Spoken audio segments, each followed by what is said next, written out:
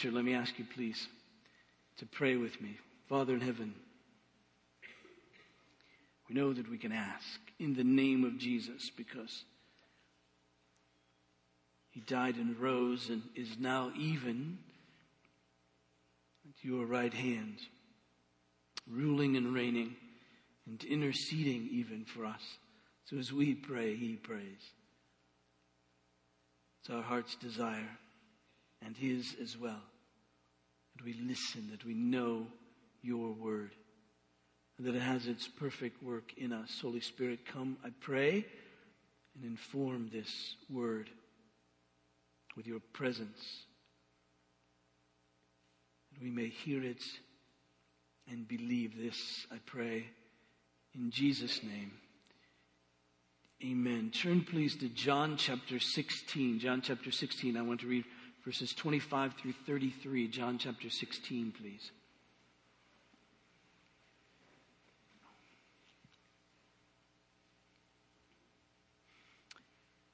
Hear the word of God. This is Jesus speaking. I've said these things to you in figures of speech. The hour is coming when I will no longer speak to you in figures of speech, but will tell you plainly about the Father. In that day you will ask in my name, and I do not say to you that I will ask the Father on your behalf, for the Father himself loves you, because you've loved me and have believed that I came from God. I came from the Father and have come into the world, and now I'm leaving the world and going to the Father. And his disciples said, and now you're speaking plainly and not using figurative speech. Now we know that you know all things and do not need anyone to question you. This is why we believe you came from God. And Jesus answered them, do you now believe? Behold, the hour is coming, indeed it has come, when you will be scattered each to his own home and will leave me alone. Yet I'm not alone, for the Father is with me. I've said these things to you, that in me you may have peace. In the world you will have tribulation, but take heart. I've overcome the world. Now, I've chosen this particular passage today for two reasons, really. Well, three. One, it's in the Bible, but that's a given, I suspect. But one reason is because this is where we've been the last number of months. We've been working our way through John chapter 14, 15, 16. We're in chapter 16, so this is where we are, so this is where we take up. But secondly, this. And that is on this day, it's helpful for us to kind of get a whole big picture, if you will, a summary of the mission of Jesus. And we find in these verses, and a couple of them at least, is a summary of the mission of Jesus. So if you've ever wondered what all this Jesus thing is about, or as a believer you wonder, how could I really lay this out? How could I have a way to kind of categorize this mission of Jesus? I think we find it here in verses 28 and in 33. 28 kind of lays out the overview. 38 kind of gets us a few necessary details. You'll notice in verse 28, Jesus makes 4 points. We could collapse them any way we want to. But he speaks about himself. He speaks about his mission. He says, I came from the Father. And then he says, and I've come into the world. And now I'm leaving the world and going to the Father. How more simple could it be? It was so simple that the disciples went, oh, thanks so very much. Finally, we get it. Finally, we understand what this is all about. Finally, we understand what you've been saying to us all this time. Let me get this straight. You came from the Father. You came into the world. You're leaving the world, going back to the Father. All right, I've got it. And that's true, you see. He did come from the Father. That was crucial in all of this. In fact, one of the great questions as you read through the Gospel of John especially is about Jesus' origins. Where did he come from? That's a big question. Now, of course, in Jesus' day, as in ours in some regard, it's important to know, it's helpful to know where people have come from. Certain parts of the country, you want to know, where are you from, really? My friends in St. Louis, those of you from St. Louis, you always know if you go to St. Louis, you're from St. Louis at least, people always ask you what high school you went to. That means something to them. Boom, all of a sudden you're in a box. They know enough about you just knowing that, what high school you went to. Yeah, that's true for some of you from various places. But you know these things. Tell me about where you're from, really. People ask me all the time, where are you from? Where'd you get that accent? You know, what's about that? See, I have to tell them I grew up in this little ethnic community in Pennsylvania. My mother's family was from Ireland, and my great Aunt Rose talked my ear off as a kid. All right? So that's where it all comes from. I try to enunciate it, sound like her. All right?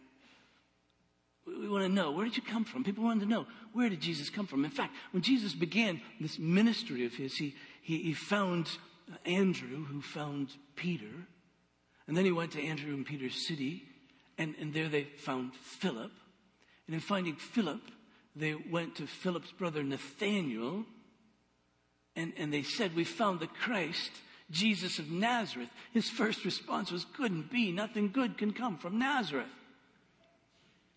And Jesus then would go on to speak throughout this Gospel of John, as John records him, about his origin, from whence he had come. He had come from the Father, come from God. It became increasingly apparent. Nicodemus, this man, went to Jesus and said only someone who's come from God could teach the way you do. After he fed the 5,000 with just a little bit of food, and all these people were fed, they said, surely you're the prophet who has come from God. So we know that we're starting to get that. There's a great occasion where Jesus healed a man who had been born blind. And he gave him new eyes, and the man could see. And the religious leaders were all upset about this because Jesus was becoming competition for them. And this man who was born blind was being quizzed by the religious leaders. And they said, well, we know where Moses is from, but where is this man from? Where did he come from, this man who just gave you new eyes? And this very plain and seemingly, at least religiously uneducated man looked at them rather quizzically and said, I can't believe you don't know where he's from. Who else could do this except someone who's from God? I mean, come on. Who else could really do this? And then, of course, there was Jesus when he was with the sisters, Mary and Martha, after the death of his dear friend, Lazarus. So he meets with Martha, and Jesus says to her, before he raises Lazarus from the dead, he says, I'm the resurrection and the life. Whoever believes in me, though he die, yet shall he live. And everyone who believes, and everyone who lives and believes in me shall never die. And he said to Martha, do you believe this? And she said to him, yes, Lord, I believe that you're the Christ, the Son of God, who is coming into the world. You see, she knew Jesus, and she knew that everybody was going to be able to give life, who was the resurrection and the life. That person must have come from outside this world, who must have come into it. And so, of course, they said, yes, we know where you've come from. Jesus knew that he had come from heaven. He had come from the Father. In talking to Nicodemus, this man I mentioned a few minutes ago, about the things of God, he says to him, no one has ascended into heaven except he who descended from heaven, the Son of Man. He says, I know, I've come from heaven. He knew that. Indeed, after he fed these 5,000 people, and after he had spoken about himself as the bread of life and the necessity for feasting, for believing in him, he said to his disciples, what if you were to see the Son of Man ascending to where he was before? That is, heaven, the very place of God. Jesus knew, you see. He knew who he was. He knew where he had come from. He knew that he'd been sent by the Father to the earth. In fact, the way John puts it in his very introductory words, he says, in the beginning was the Word, and the Word was with God, and the Word was God. He was in the beginning with God. All things were made through him, and without him was not anything made that was made. He's saying, listen, I've come from the Father. Once you know that, that should lay everything else out for you. I've come from heaven.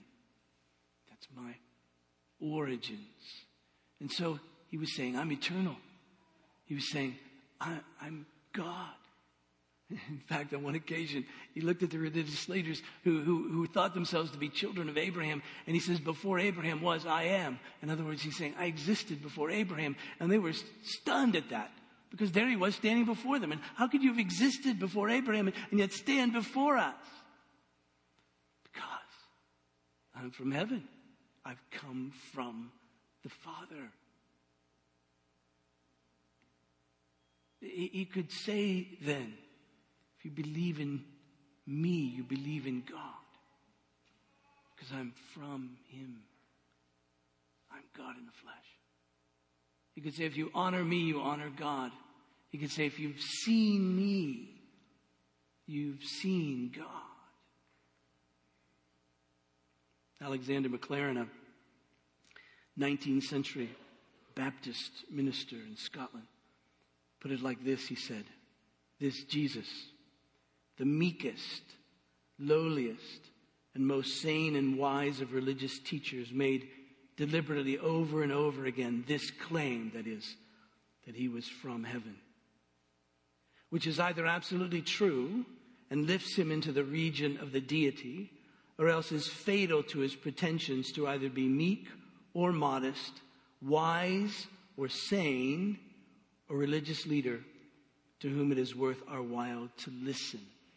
C.S. Lewis summarized it more poignantly, perhaps, when he spoke of Jesus' claims and said, he's either a demon or he's on par with a man who claims to be a poached egg. That is, he's insane. Or he really is from heaven. He really is the Son of God. So he said to them, what you need to know is that I really am from heaven. I've come from the Father. That's my origins. And then he says, I've come into the world. The way John put that in this introduction to his gospel, verse 14 of chapter 1, John says, and the Word became flesh and dwelt among us. Well, that's it, you see. That's what we call the incarnation. That's Christmas. We celebrate the coming of Jesus from the Father. The Word became flesh and dwelling among us. And so the question that one would ask when you would hear someone say, I've come from the Father, I've come into the world, this incarnation, this God taking on humanity, one person, two natures, divine, human, you'd have to ask the question, it seems to me, well then why did you do that? Why did you come? Well, we see, again, John lays out why Jesus had come, and Jesus would reiterate this through the course of his life. In verse 18 of John 1, no one has ever seen God, the only God who is at the Father's side. He has made him known. So Jesus comes, you see, this God who is at the Father's side, who came from the Father. He's come to make God, to make the Father known to us. And he's uniquely qualified to do that. Because you see, he came from the Father. Because you see, he is God. And so he was able to say to people, you're just talking about God, but I've seen him.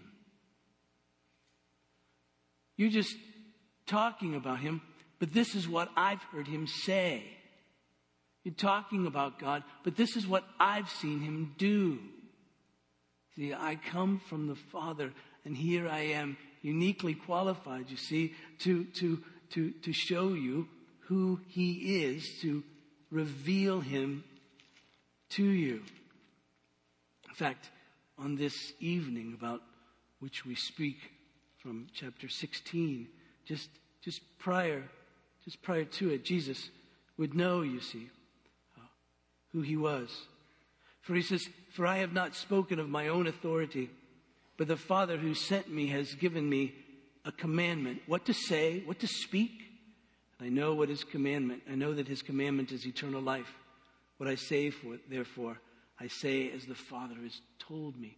So he's uniquely qualified to speak, of course, about him because he came from him, because he knows him. Who do you trust, really, to speak to you about God? You see, that's the question that Jesus was asking. Who do you trust, really, to speak to you about God? And Jesus was saying, trust me. I came from him.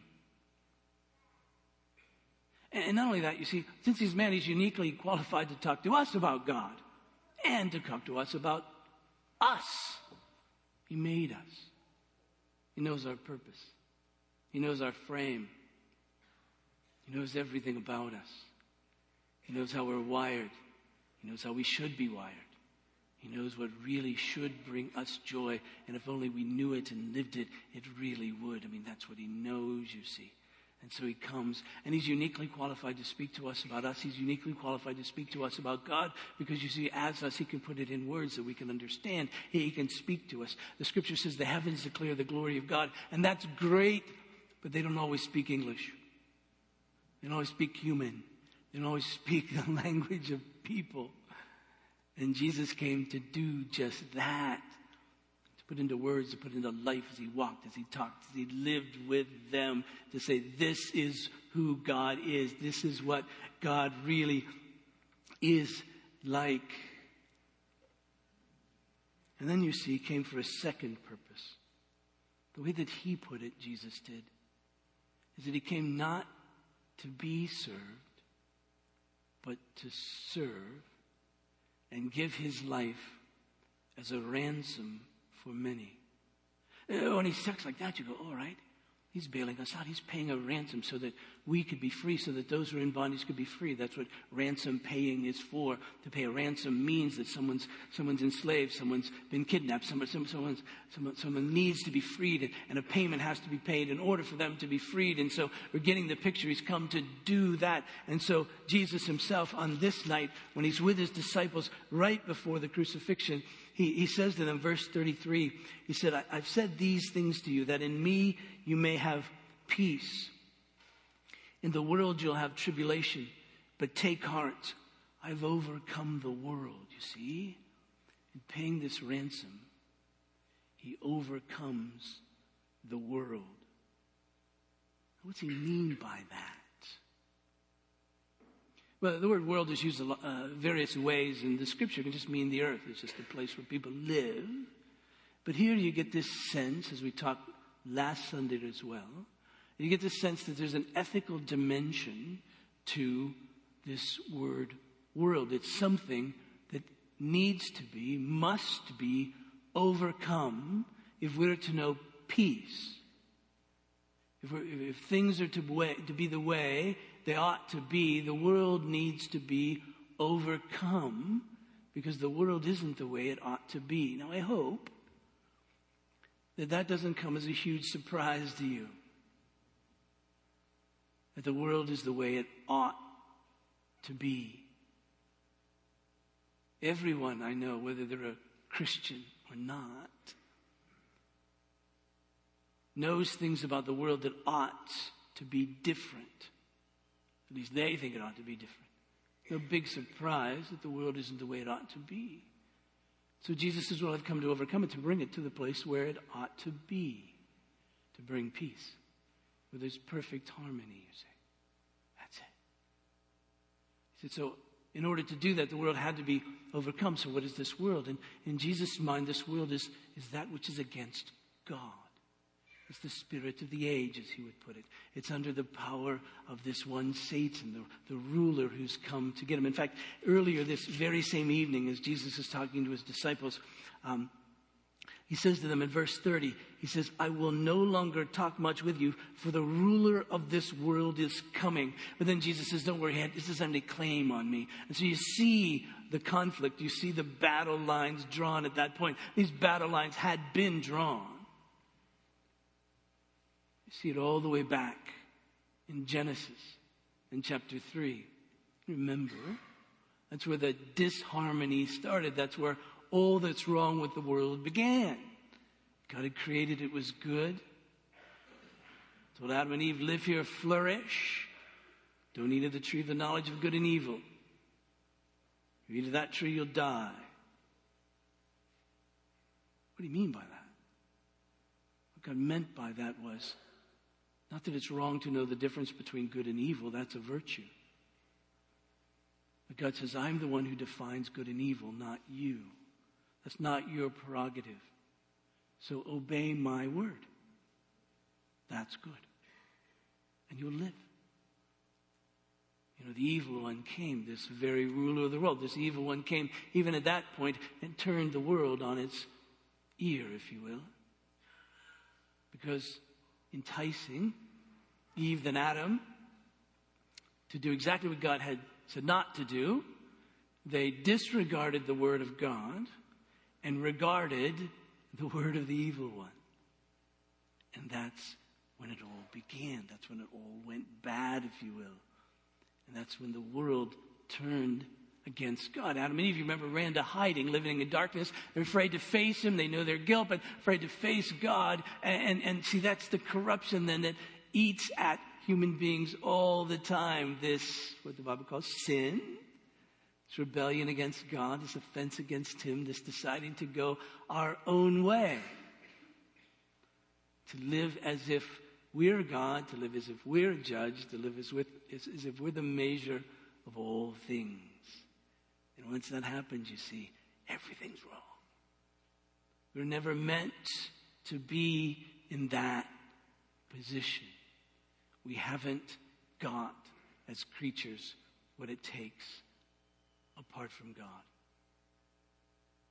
to live well. Thus, as those who think themselves to be all that, think themselves to be the judge of all things, the measure of all things, selfishness, self-centeredness, pride, creates all kinds of disharmony amongst people, but most especially with God, because he's just. He's loving, but he's just. So he deals with this rebellion of these people, of human beings. And so you see, we're estranged from God, and that's the problem. There isn't any peace with God, and so there's no peace within, because there's this sense that the world is really bigger than we are. We really can't control it. It really will get us. And that's been our experience, hasn't it? It always does get us, because we all die. And there's always that in the back, sometimes in the front of our minds. We see it all the time. No matter how much Americans want to avoid it, the truth of the matter is, death is. It's always there to remind us that we don't win in the end. We make up all kinds of things about the end and what's going to happen then and so forth and so on in order to survive. But the big question is that really true? And Jesus said, well, I've come from the Father. Let me reveal. I've come from God. Let me reveal what's really true. I've seen it. I know it from the other side of it. From all eternity. So listen to me. And not only that, trust me. Because here's what I've come to do. I've come to reverse all of that. I've come to overcome all of that. I've come to overcome the antagonism, the separation, the estrangement with God. And I've come to do that first by my life. Where Adam sinned, where human beings have sinned, I'm going to obey. I'll obey at every turn.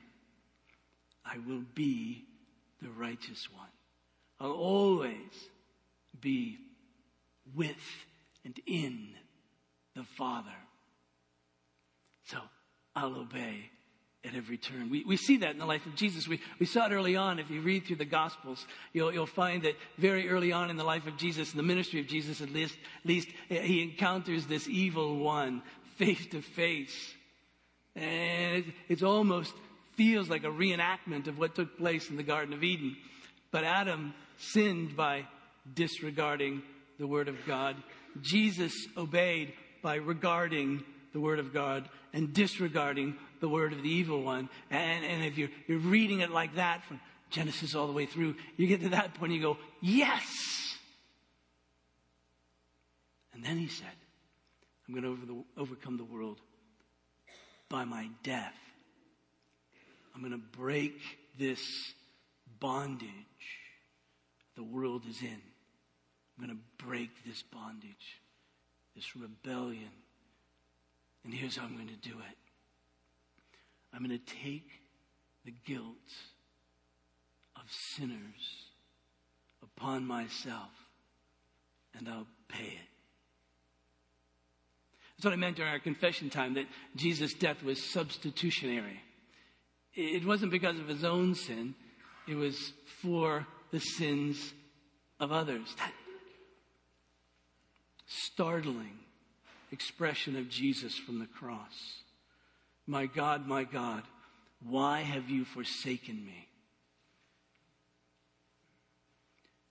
You read that and you get a sense, is Jesus startled by this? I mean, he knew why he came to die. So why would he even say that? Wouldn't he have said, my God, I get it. You've forsaken me. But it's why. I mean, it just sort of stands out. Now you realize that Jesus is quoting from the Psalm 22, a Psalm of David. Now think of it for a minute. Our men's Bible study yesterday explored this. But think of it. David shouted, my God, why have you forsaken me? And he shouted that, he said that, because David was the anointed king of Israel, but he was running for his life. Because Saul was still the acting king of Israel. And he wondered, God, what's the deal? I'm the king. You anointed me to be the king. But now it's like you've forsaken me. The people mock me, at least those who are being ruled by Saul. What's going on here? You read through that psalm, you'll find that in the end it all works out for David well. And there's Jesus. He's the king. People are mocking him because in the world it appears as if there's another king on the throne. And Jesus says, like David, I'm the king. But he could know of his forsakenness because he really was at that moment in time. That was the time, you see, that it appears that Jesus was really paying, if you will, for the sins of sinners. When we repeat the Apostles' Creed as we do from time to time, as churches should, there's that little expression, he descended into hell. And the big question is, when? Well, then. And he was forsaken by his Father. Those moments, those hours, he was experienced the eternal judgment that the sins of sinners deserve. But you see, in paying then for the sins of sinners, and in paying that, he broke sin's power. Because he said the primary power of sin is accusation. It's saying, listen, you're guilty before God. Run from him. You're guilty before God. And we know that deep within. And it creates all kinds of issues, if you will, for us. And so once that power's been dealt with, been broken, you see, it has no claim. And Jesus said, for those who believe, this has no claim, this sin, upon you any longer. The way the apostle puts it in Colossians in chapter 2, is like this. He says, and you were dead in your trespasses, your sins. But God made you alive together with him, having forgiven all our trespasses by canceling the record of debt that stood against us with its legal commands. This he set aside, nailing to the cross. He disarmed the rulers and authorities, and he put them to open shame by triumphing over them in him. He says, at that moment in time, everything changed.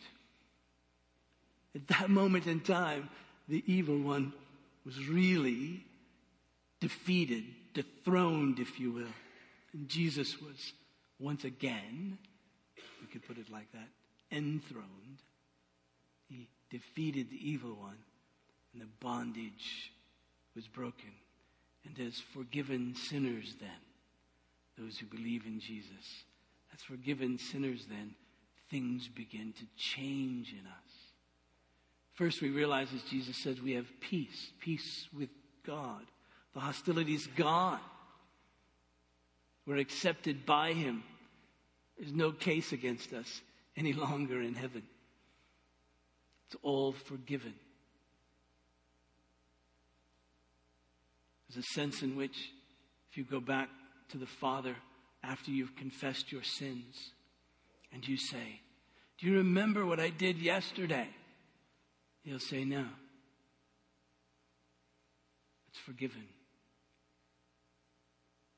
I don't hold that against you. It's forgiven. All that in Jesus, you see. And then we realize as forgiven ones, we forgive. We realize as people who've received mercy, we give mercy. We realize as people who've been shown kindness, we show kindness.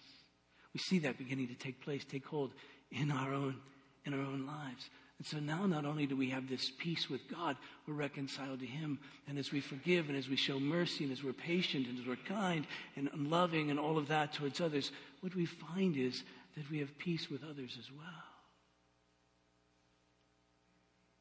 It breeds it all, you see. So how do we know that's true? Well, Jesus said, I came from the Father, I came to the earth, now I'm leaving the world and going back to the Father. Now, if he came to the world and died, how can he leave? Easter, resurrection, because he rose from the dead. And you see his rising. The reason this is crucial, the reason this is the day we celebrate, is because on this day of his rising, what it shouts to us is that the Father accepted the sacrifice of the Son. Once he had paid for the sins of sinners, because he had no sin, he was free to go. And in going, it was an announcement. It's done. Sin's forgiven. Father accepted my sacrifice. And now I'm enthroned again. So he goes back to the Father, and from there he rules and reigns. And what he does is, as he promised his disciples, he says, listen, here you can have peace. Know that when I'm in glory, I'm preparing a place for you. I'm the living guarantee that a day will come when you'll be here with me. As long as I'm here, there's a place for you. And this is where I belong. This is my home. So it will be yours as well. Don't fear death. I've overcome it. I know it looks like it always wins, but for believers, it never really wins. Trust me. Now that he says, from here I send my Spirit, so that the very presence of God will be with you always. And you have great purpose in life, because he at work in you is transforming you to conform you into my image and providing you opportunity to share this with others, to glorify me. That's your purpose in life. Now realize, he said, in the world you'll have tribulation. Jesus, the realist, knew it. If tribulation, trials, difficulties, pressures, all kinds of reasons. One's just the natural pressures of life that come to everyone because we live in the world in which we live. And so tragedies happen, difficulties happen. They happen to us as believers just like they happen to others as well. There are difficulties in the world. We're in the world. We're exposed to and experience difficulties. Not only that, you see, but for believers, these especially, and others throughout history, perhaps at times in our own lives, Jesus had already said, the world will hate you because they hated me. So there'll be pressure, there'll be tribulation, there'll be trials because of that. He said, don't worry. I've overcome that too. And if you believe in me, you'll overcome it as well. Overcome evil the same way I did. With good.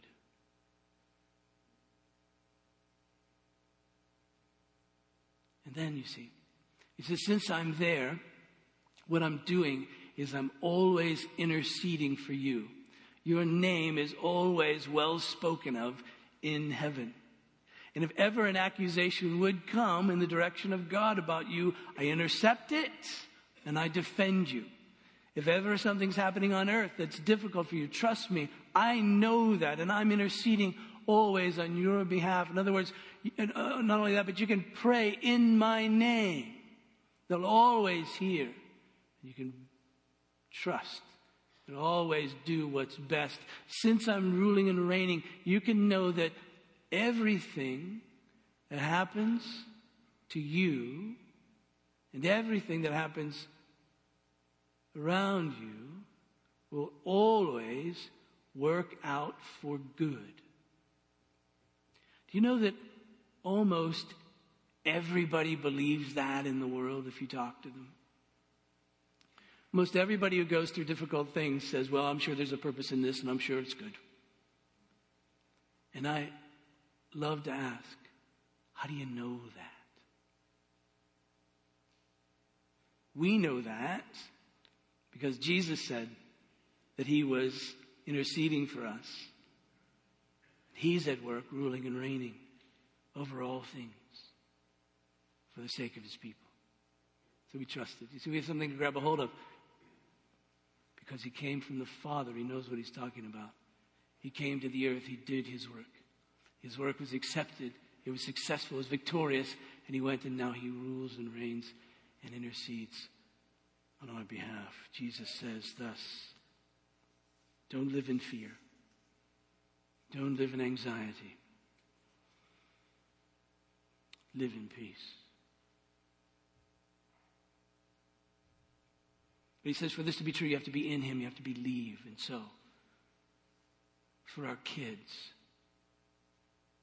if you've grown up in this church, kids who are here, you've heard this before. You've heard it from your parents. You've heard it from your Sunday school teachers. You've heard it from me. You've heard it from your children's church teachers. You've heard it from your Blast teachers. You've heard it from both the Miss Jennies. You must believe it. That Jesus came from the Father into the world, overcame the world, was resurrected, left the world, now is ruling and reigning. For our teenagers, yoggers in our church, you've heard this before. You've heard it from me, you've heard it from your parents, probably. You've heard it from Tyler and Ryan and Kristen and all the others. You've heard it from your small group leaders, your Sunday school teachers, retreat leaders, and all of that. You must believe it. The adults in this congregation, you know that you've heard this before. You've been told it by me, by Sunday school teachers, by friends, by perhaps spouses, by maybe even your children. You've read it. You must believe it. Jesus said, came from the Father. Who does that make him to be? I came into the world. What did he come to do? I left the world. What does that mean about his resurrection? I'm with the Father, that we might have peace. Let's pray. Father in heaven, we give you thanks, Lord Jesus, for all that you've done. And even as we pray, we know, Jesus, that you're alive, hearing, and interceding for us, that we might be secure in our peace with God and confident as we live in the world in which we live, that you're with us, keeping us, protecting us, helping us, enabling us. And even in our relationships, you're transforming us that we may live in harmony with others. So we give you thanks. We pray that we would live believing. And as we know too that you've called us to live holy lives, lives that honor and reflect you, and yet we live in a world that tempts us to go our own way, the ways of others. This evil one reinforces these temptations, and so we pray, God, that you would strengthen us to resist, that by faith we too may overcome and follow you and you alone. Father, even in these days among us, we find weaknesses and difficulties in relationships and marriage and family and friendships. So we pray that you would heal wounds, give us grace to love. As you've restored relationship with you, we pray you would restore relationships with others. Father, we experience weakness in our bodies. There's much sickness that slows us, disease that debilitates and threatens to take our lives. Help us bring healing. Give us an awareness of your presence throughout these times. May our faith be strong. Some grieving the losses of those they love. Provide comfort. Some lonely among us. Bring friendship and companionship. Father, give us an abiding sense of your presence. Some of us, Father, live with fear of the future. Give us awareness, God, of your rule over all things, your wisdom in all matters, your love for us, that we might live in peace. God, we lay our very lives before you and ask these things and so much more. And this one who came from you to the world, conquered the world, rose from the dead, left the world, and now rules and reigns. We anticipate his return. And this we pray in Jesus' name. Amen. Please stand for the benediction.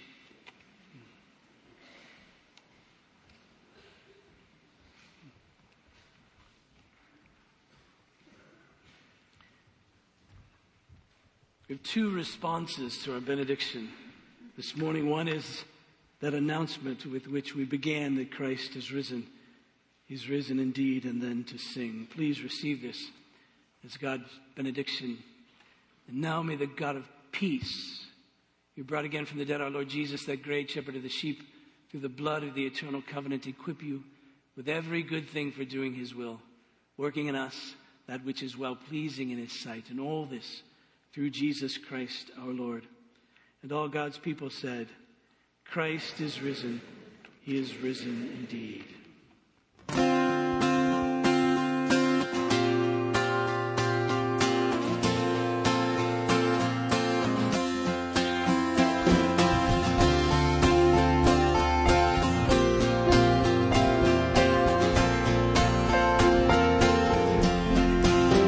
Oh, how strong the power of Jesus' name. It is stronger than any other name.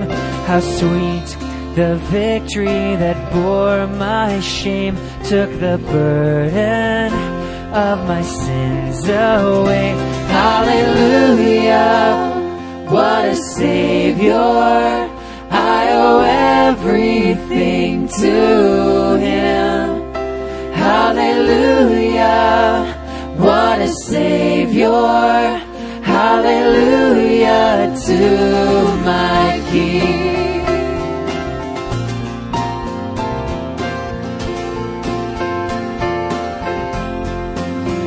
Oh, how great the kindness our God has shown. We were strangers, now we're called His own.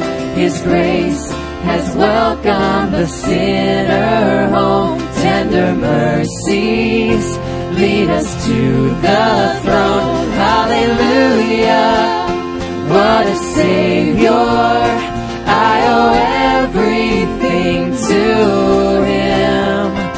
Hallelujah, what a Savior. Hallelujah to my King.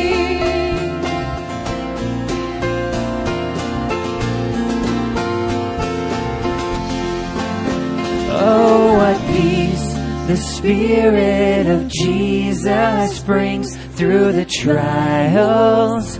He will carry me. One day in heaven our eyes will meet, filled with wonder. All the saints will sing hallelujah. What a Savior. I owe everything to Him. Hallelujah, what a Savior. Hallelujah to my King. Hallelujah, what a Savior. I owe everything to Him. Hallelujah, what a Savior. Hallelujah to my King. Hallelujah to my King. You are dismissed.